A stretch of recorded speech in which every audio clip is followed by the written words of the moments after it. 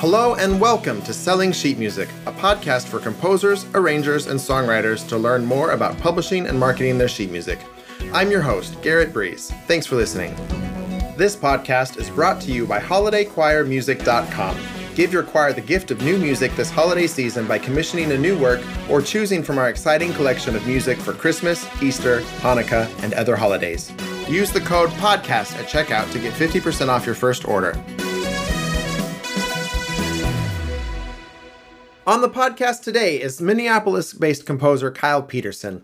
He's one of the most prominent names in the world of choral music today, having won the American Prize for Choral Composition in 2019 and the ACDA Genesis Prize in 2020. He currently has works in print with 8 different publishers, making him an ideal person to talk about the state of the industry and the traditional publication process. He has a unique origin story as somebody who became a composer later in life after successful careers in education and the private sector. Our conversation covered so much ground that I had to split it up into 2 episodes to fit it all in. So, please enjoy part 1 of my interview with Kyle Pederson. Kyle Pederson, welcome to the podcast. How are you doing? Hey, thanks, Garrett. Doing well. Thanks for having me. So, I was reading your bio online last night to prep, and you've had quite the life journey to get to this point, as I understand it.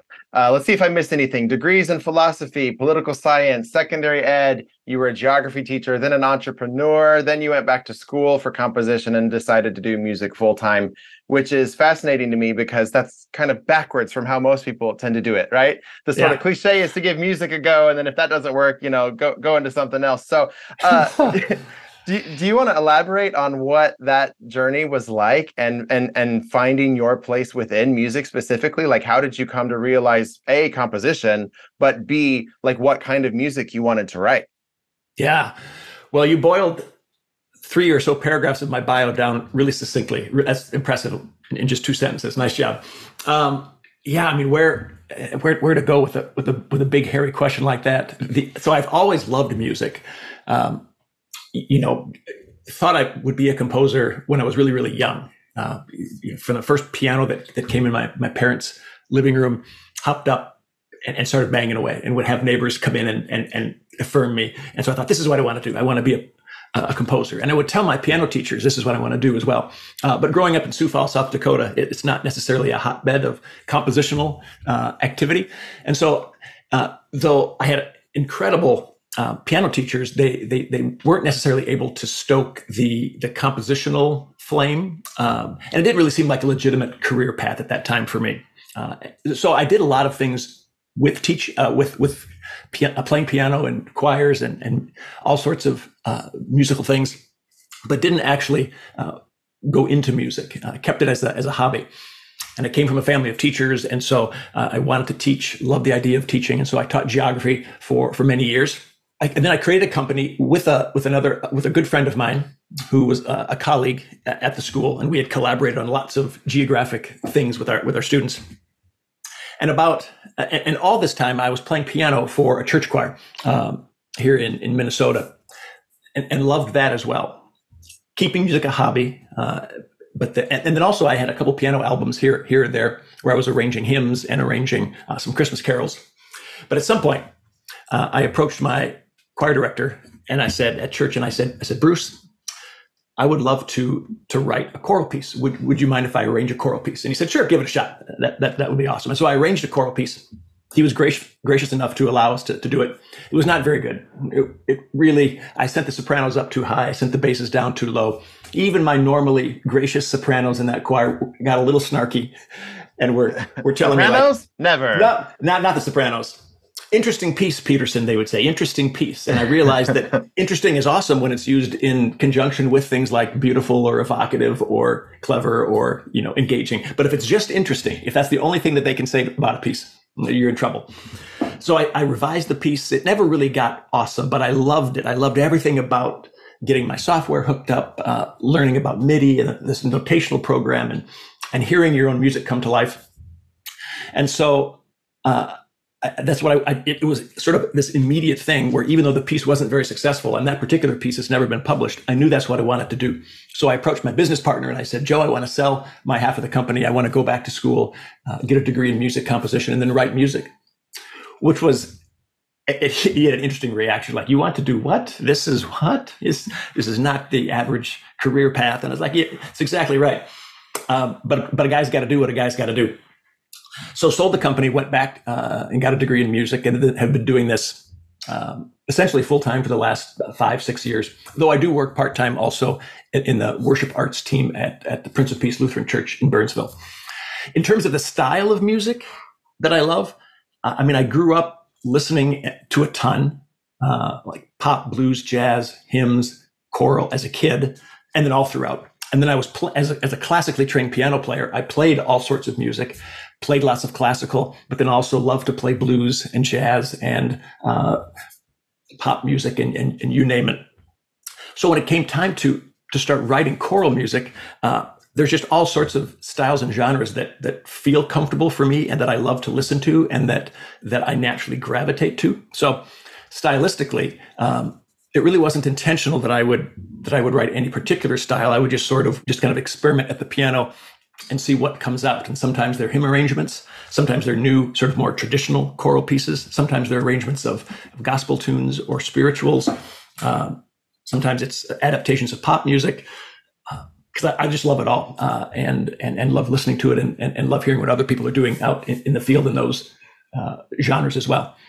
So when you studied composition, was that with an emphasis on choral music, or did you cover everything? I mean, at what point did you decide choral is the way to go?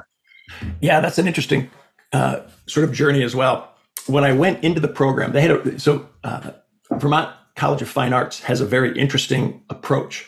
And you can sort of, at the time, at least, this was maybe 5 years ago, you sort of self-selected one of 3 or 4 different concentrations. And so there was a concert music field, which was the one that I selected. There was also singer-songwriter field, film music, electronic music. And there were students all across the country that would converge for these intense residencies. You got to hear a whole variety. And I went in knowing that I wanted to write concert music, and assuming that I would eventually gravitate to choral music because that's what I grew up singing and that's what seemed most comfortable to me. Aside from the piano, I don't really play an instrument very well. Have a little bit of background in the bass and a little bit in guitar, but that was about it. So it wasn't like I was thinking I'm going to be an amazing orchestrator or write a lot of instrumental music. But I wanted to get better at that because I knew eventually I would gravitate towards choral music. I thought this is my chance to get better at my orchestrating chops and writing instrumental music. And so the whole time I was there, I would noodle in choral music and write sort of little mini assignments in choral music. But my big projects, my end of semester activities were always sort of these bigger instrumental compositions. And so I wrote a couple of string quartets. I wrote a couple of brass quintets. I wrote for an eclectic 8 to 10 sort of chamber ensemble, which really helped because now when I'm writing instrumental parts, I've just got a lot more background and a lot sort of more skills to draw on. Though I knew eventually that I would hone in on choral. At some point, I'd love to write more string quartets and quintets and ensembles and brass and eventually maybe a full orchestra. But I'm just having such a good time right now digging into choral that I haven't had a chance yet. That's so smart to focus on the part that you're not as comfortable with. I think so many people are just like, I like this thing, so I'm going to go study more of this thing. And not that you can't make it that way, but I just feel like when you're so familiar with a particular genre, you get there either way, I guess. Yeah. There were some awkward moments. My first brass quintet, I treated it like a string quartet where I had them playing throughout. I figured they don't need to breathe. I forgot that a brass player needs to breathe. And I had these, really long phrases and some high phrases. And I just thought, well, brass players will figure it out. And my mentor just sort of scratched his head and said, Kyle, a brass player needs to breathe. And so then I would add one rest, like a quarter rest here and an eighth rest here. And no, Kyle, a brass player needs to breathe, for several measures at a time. Like you need to have them lay out. The first, I think I had some nice melodic and harmonic ideas. So it wasn't a complete disaster. but my second brass quintet got a lot better. I gave them, and in fact, a couple of them played on both of them, and they approached me later. They said, "Thank you for growing as a brass writer. This is actually much more playable and enjoyable for us. We're not dying up there on the vine." Well, if you thought sopranos were mean, just wait till you meet the trumpets. Oh man, they laid into me. So you've written about writing in the intersection of faith and music, as you call it, and sort of the blurring of sacred and secular. And I find that very interesting because I feel like the conventional wisdom anyway is that the world is getting more secular. And I wonder, what's your take on that? And what's your take on, I mean, obviously you work as a church musician, so that influences your writing, but I'm very curious to hear more about this. Well, yes. Einstein is sometimes attributed as saying, though I think there's some question as to whether he actually said it or somebody else, but it's this idea that there are two types of people. One who thinks that nothing is a miracle, and then one who thinks that all is a miracle, that everything out there is a miracle. And I tend to fall in that camp. Though I tend not to like dualities and binary kinds of things, but this idea that everything around us. So my own personal sort of theology is that God is the one in whom we live, move, and have our being. That everything around us is filled with this sort of sacred presence of spirit, and that spirit is living and moving and working in all things at all times. So for me, there really isn't a purely secular realm because all things are filled with this presence. So that's that's sort of my overall philosophy. But in particular, I find that there's all sorts of, there's lots of research now on this idea of the nones, people who don't identify with any particular denomination or specific religious tradition, but still have this idea of something that transcends the everyday, that transcends the physical, that essentially is spiritual. They're spiritual, but not religious, as some people might phrase it. And so I love working at that sort of level, thinking about how we can invite the audiences and singers to live into this idea that we are spiritual beings and that we are in community together, and that there are ways of living in community well, which to me is a spiritual sort of sacred thing. Yeah, and I feel like your music is super personal. When I look at the texts that you're writing and the topics that you're choosing to write about, it all seems very personal. And I'm wondering how you do that as a composer when you're not the one writing the text. How are you able to connect so deeply and express these personal things, but it's not your words? Yeah, so it's an interesting journey there too. I'd say maybe 30% of my pieces use other people's words. So texts that I find or that I commission for a particular project or that I adapt. And maybe 70% of the texts I actually do write myself. In some respects, I considered myself a writer even before I considered myself a composer. Back when I was first working for church, maybe 15 years ago, I would be the one that would be tapped to if we wanted to sort of, I hate to use the term update or modernize a particular hymn text, but writing prayers, adapting hymn texts and those kinds of things. And I've always loved writing. And so, and for a while, I envisioned myself as a singer-songwriter. This was maybe a couple decades ago. So I've got all sorts of early drafts of pretty bad lyrics that I was noodling in. So thought of myself as a writer.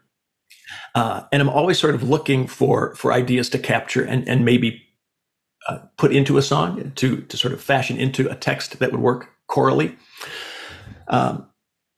So it's easier then because I take personal experiences. I'm always open to these ideas of like, what are my kids saying and doing? Did I hear something on a podcast?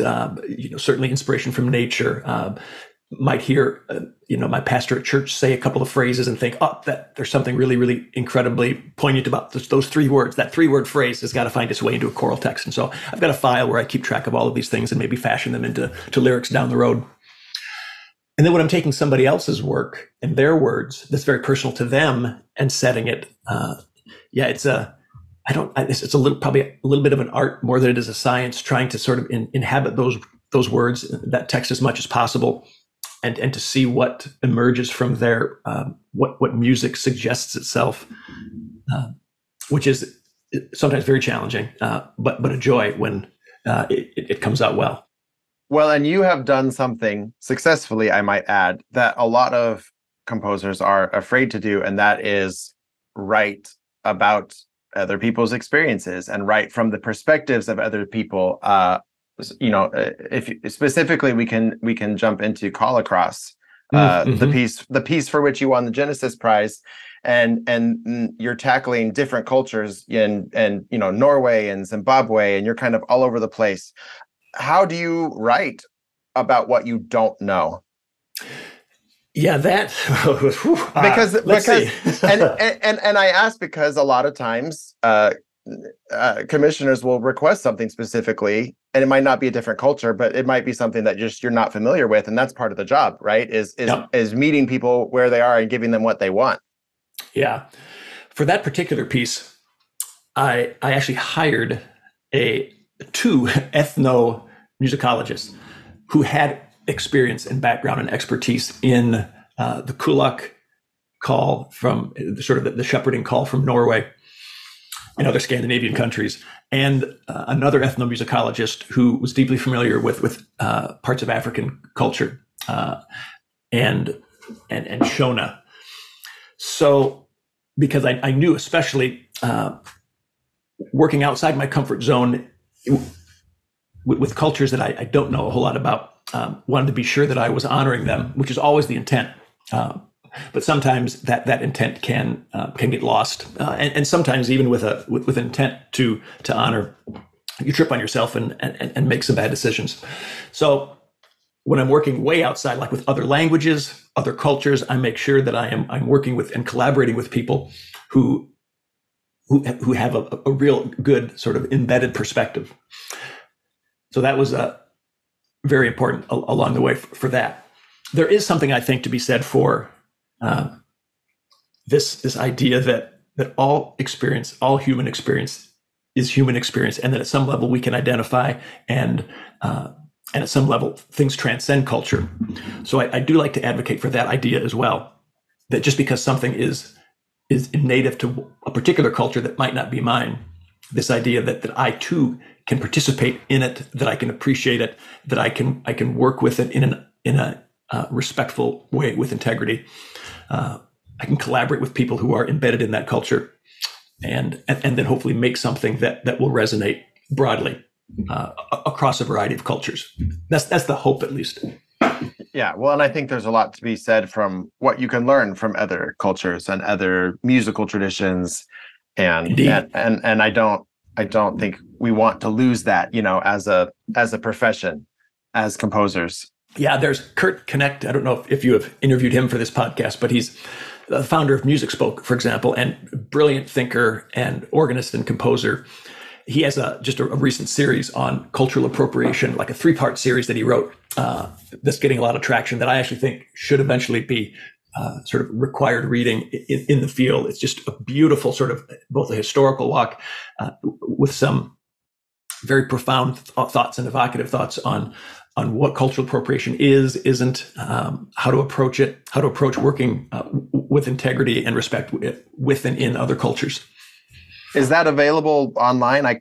That anyone can access? Yeah, I think I found it on his Facebook feed. I imagine, and I'm not sure what other platforms he might be on and put that out there, but it's getting some good traction. I can link it to you. I was going to say if we can find it, I'll link that in the episode notes. Yeah. Speaking of collaboration, you had a great feature in a recent choral journal about working with lyricists, and I wanted to ask, when you're working with somebody creating an original text, how much does the musical form that you want to write dictate that process? Or how much does your roadmap of the piece, or, it's a chicken or the egg thing, I guess is what I'm asking. Do you just take the text and build the music around that? Or do you have a structure in mind? For a lot of instrumental composition in particular, it's very rigid to, this is a sonata form, or this is a concerto, or this is a symphony, or what have you. I mean, is there is there a discussion that happens with the lyricist? Like, well, we want this to be song form, or we want this to be blank. It all depends. It's like right now I'm working with Brian Newhouse, brilliant lyricist, lives here in the Twin Cities as well. I've done a few projects. He actually wrote Call Across as well. And it was two sort of different procedures. With this most recent piece, I asked him, we wanted to get something that was very sort of pop. It would eventually sort of make its way into more of a pop sort of a format. So either like verse chorus, or maybe just more strophic, where it's just sort of a straight through, like a verse that repeats, but not a lot of text. Something that would be maybe even easy for the audience to enter into and to participate and sing also. Something that would be super accessible, sort of instantly memorable. That was kind of the goal. Very condensed. And so, and I knew that going in. And so I said, Brian, here's kind of what needs to happen lyrically. And that was resonating with how he probably would have approached the project as well, based on what he heard sort of as the parameters and the vision from the commissioner. And so Brian wrote this really, really awesome, elegantly simple, heartfelt, short text that then allowed me to sort of think about things in more of a pop sort of form.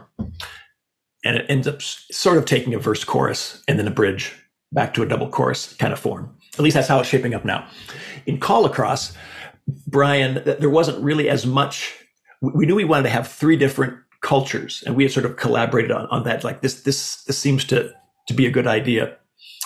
But we didn't know exactly he didn't know what he wanted to say. And I didn't have any predetermined idea of how I wanted the piece to be or feel.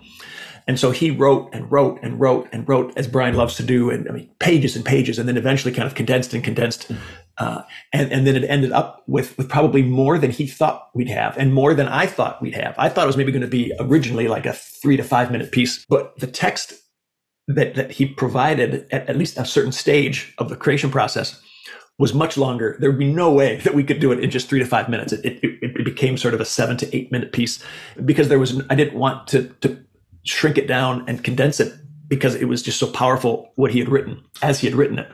And so then that just becomes then my challenge to adapt and let the text be what it wants, and then let the music sort of evolve from there, which was kind of a new thing for me. That's not typically how I worked.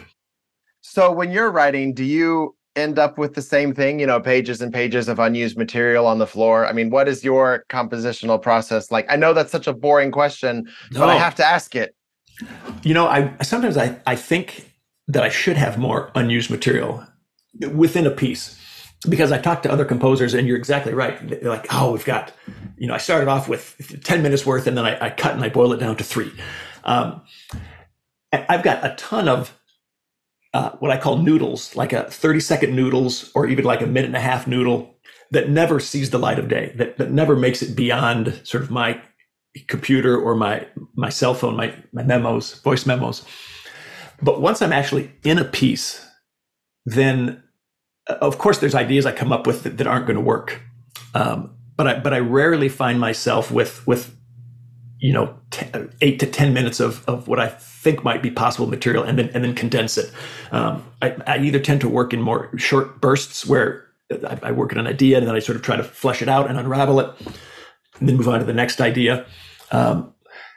It's also possible that I settle entirely too soon for an idea, and I don't pursue like 5 or 6 different ideas, and then have to cut them later. I suppose that's possible.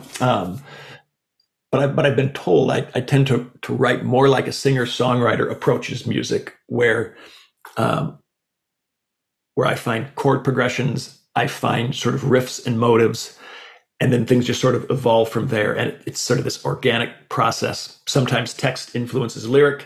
This is if I'm writing the lyric. Text influences lyric, and then that influences the text, and then the music, and it just kind of weaves back and forth, this sort of iterative process.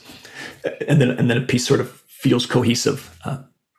That's probably the best, well, maybe not the best way I could describe it, but the way that occurs to me to describe it now.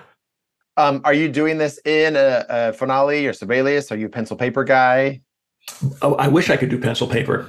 I marvel at those people who can, I reposed by the river with my manuscript paper and the sun was shining and I created this. It's like, that doesn't work at all for me. Then I'm we're at over the here piano. we're over here with our voice memos. If anyone could see my Right. phone, I Right. mean, So I've got, voice memos and then I'll noodle it out on the piano.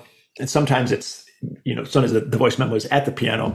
And then once I have a good enough idea, like I think I'm going to run with this, then I'll go right to finale and everything. And I've got all sorts of stops and starts in finale, and even more in voice memos. well, I have to ask about your setup. No one else can see this because this is an audio format, but I'm going to do it anyway because you've got basically, it looks like an electronic organ, with Yes. 3 or 4 consoles, and then you've got the computer monitors on either side. So is that your home base, or is that just for practicing? It's for show, Garrett. It's just for show.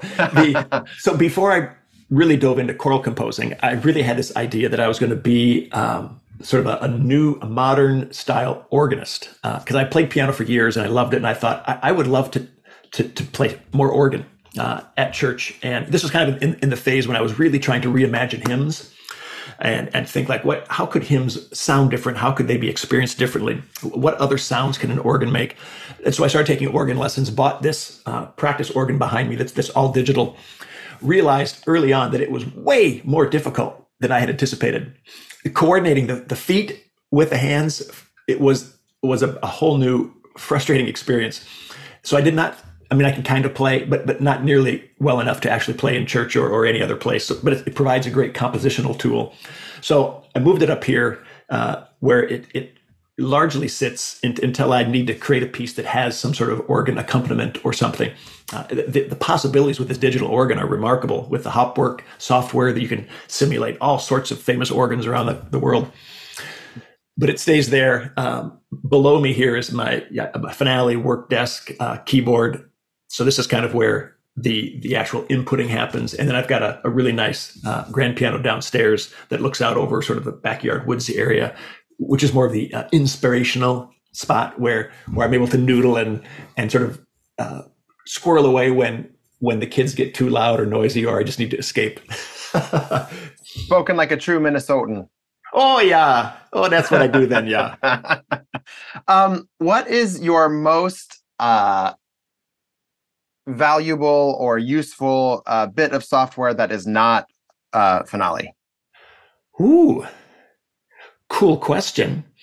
Well, aside from the iPhone, which of course I use daily for the voice memos, for a while it was probably Logic. I'm not proficient by any stretch, but there have been a couple projects where I integrated Logic into it, and I was fascinated with the layering of sounds and providing sort of different loops to choirs who could then practice and improvise over the top of these loops. And so, and since I've always loved pop music, and just these ideas of how many different layers of sound can we get that kind of just build up into this sort of frenzy of awesomeness. So, and I haven't used it now for many, many months. And each time I go back to it, it's like, okay, what did I learn about Logic before? And I wish I retained more of it, but that definitely is an amazing workhorse of a program. Yeah, good answer. This is backtracking a little bit, but I wanted to jump back to Call Across for a little bit, because I learned today that the submission for the Genesis Prize that you won was not the actual music, but a proposal to write the music. That's right. And so I wanted to get your take on how do you make your music sound interesting verbally, because what it's happened to me so many times that I write what I think is this really cool piece of music, and then I'll like tell my wife or one of my friends about it, and I'll realize this sounds exactly the same as every other piece of music I've ever written. There's nothing, there's nothing verbally that I can do to make it sound cool, and this comes up writing product descriptions, it comes up writing grant proposals. It's so hard to explain in words what it is that makes a piece of music interesting or unique or special. Yeah. And I sympathize with you, because it was certainly easier the first couple of years I was doing this, because I did not have a bunch of repertoire out there. And so every description that I was writing or thinking about was like, oh, I could say this about this piece, and this would be a new way of describing this. Now that I've got, dozens of pieces out there, when I'm crafting my own descriptions for my website and suggested descriptions for publishers, I oftentimes think like, didn't I say that already? I'm using these same words. And then I find, well, not only am I using those words, but other composers that I really like, they're using those words as well. And so are we all just sounding the same? So I totally empathize with what you're saying. I think that my background, again, I thought of myself as a writer, still sometimes do. And my background teaching, there's just a lot of writing. There's a lot of description. There's a lot of, and trying to make things interesting as a teacher, so I'm sort of well-versed at this idea of selling an idea, selling a lesson, as a business owner, previously selling a product. And I was oftentimes the one charged with writing the product description for this particular course or this professional development opportunity that we were offering. But I am really familiar with thesaurus.com. I have that up there. I'm not too proud to admit that, like, I need a different word that means awesome or incredible or that sort of thing. Yeah, well, this is one area that I think AI will save us, but indeed, there's not many. But coming up with new words for product descriptions, that might be one. I do think we have a lot of listeners who are coming into composition or self-publishing as maybe a second or third act or a side hustle or whatever you want to call it. It usually is that. Yeah.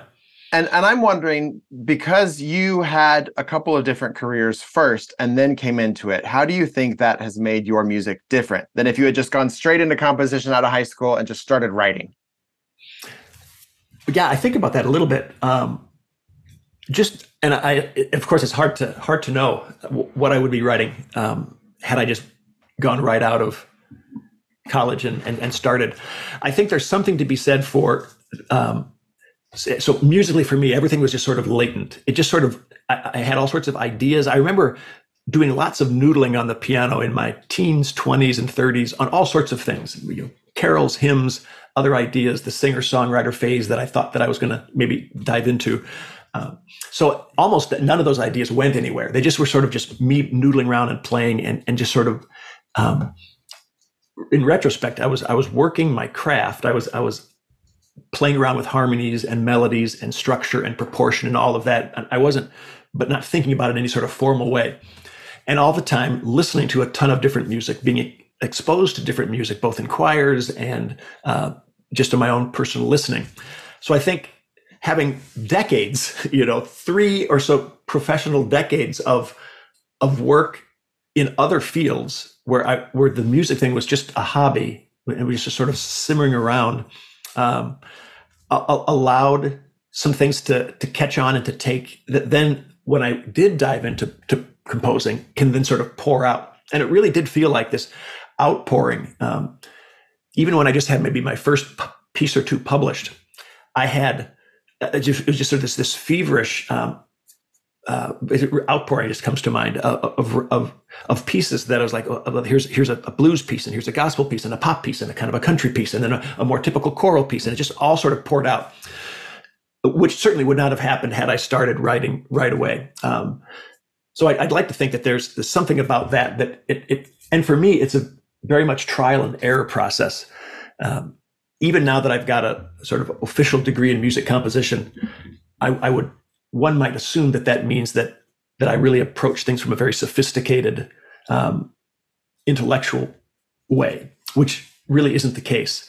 I'm very much, as I mentioned earlier, sort of a singer, songwriter, composer in the sense that it's trial and error. I get with my instrument, the piano. I've got maybe a little bit of a text, a little bit of a harmony, maybe a bit of a sort of a rhythm idea.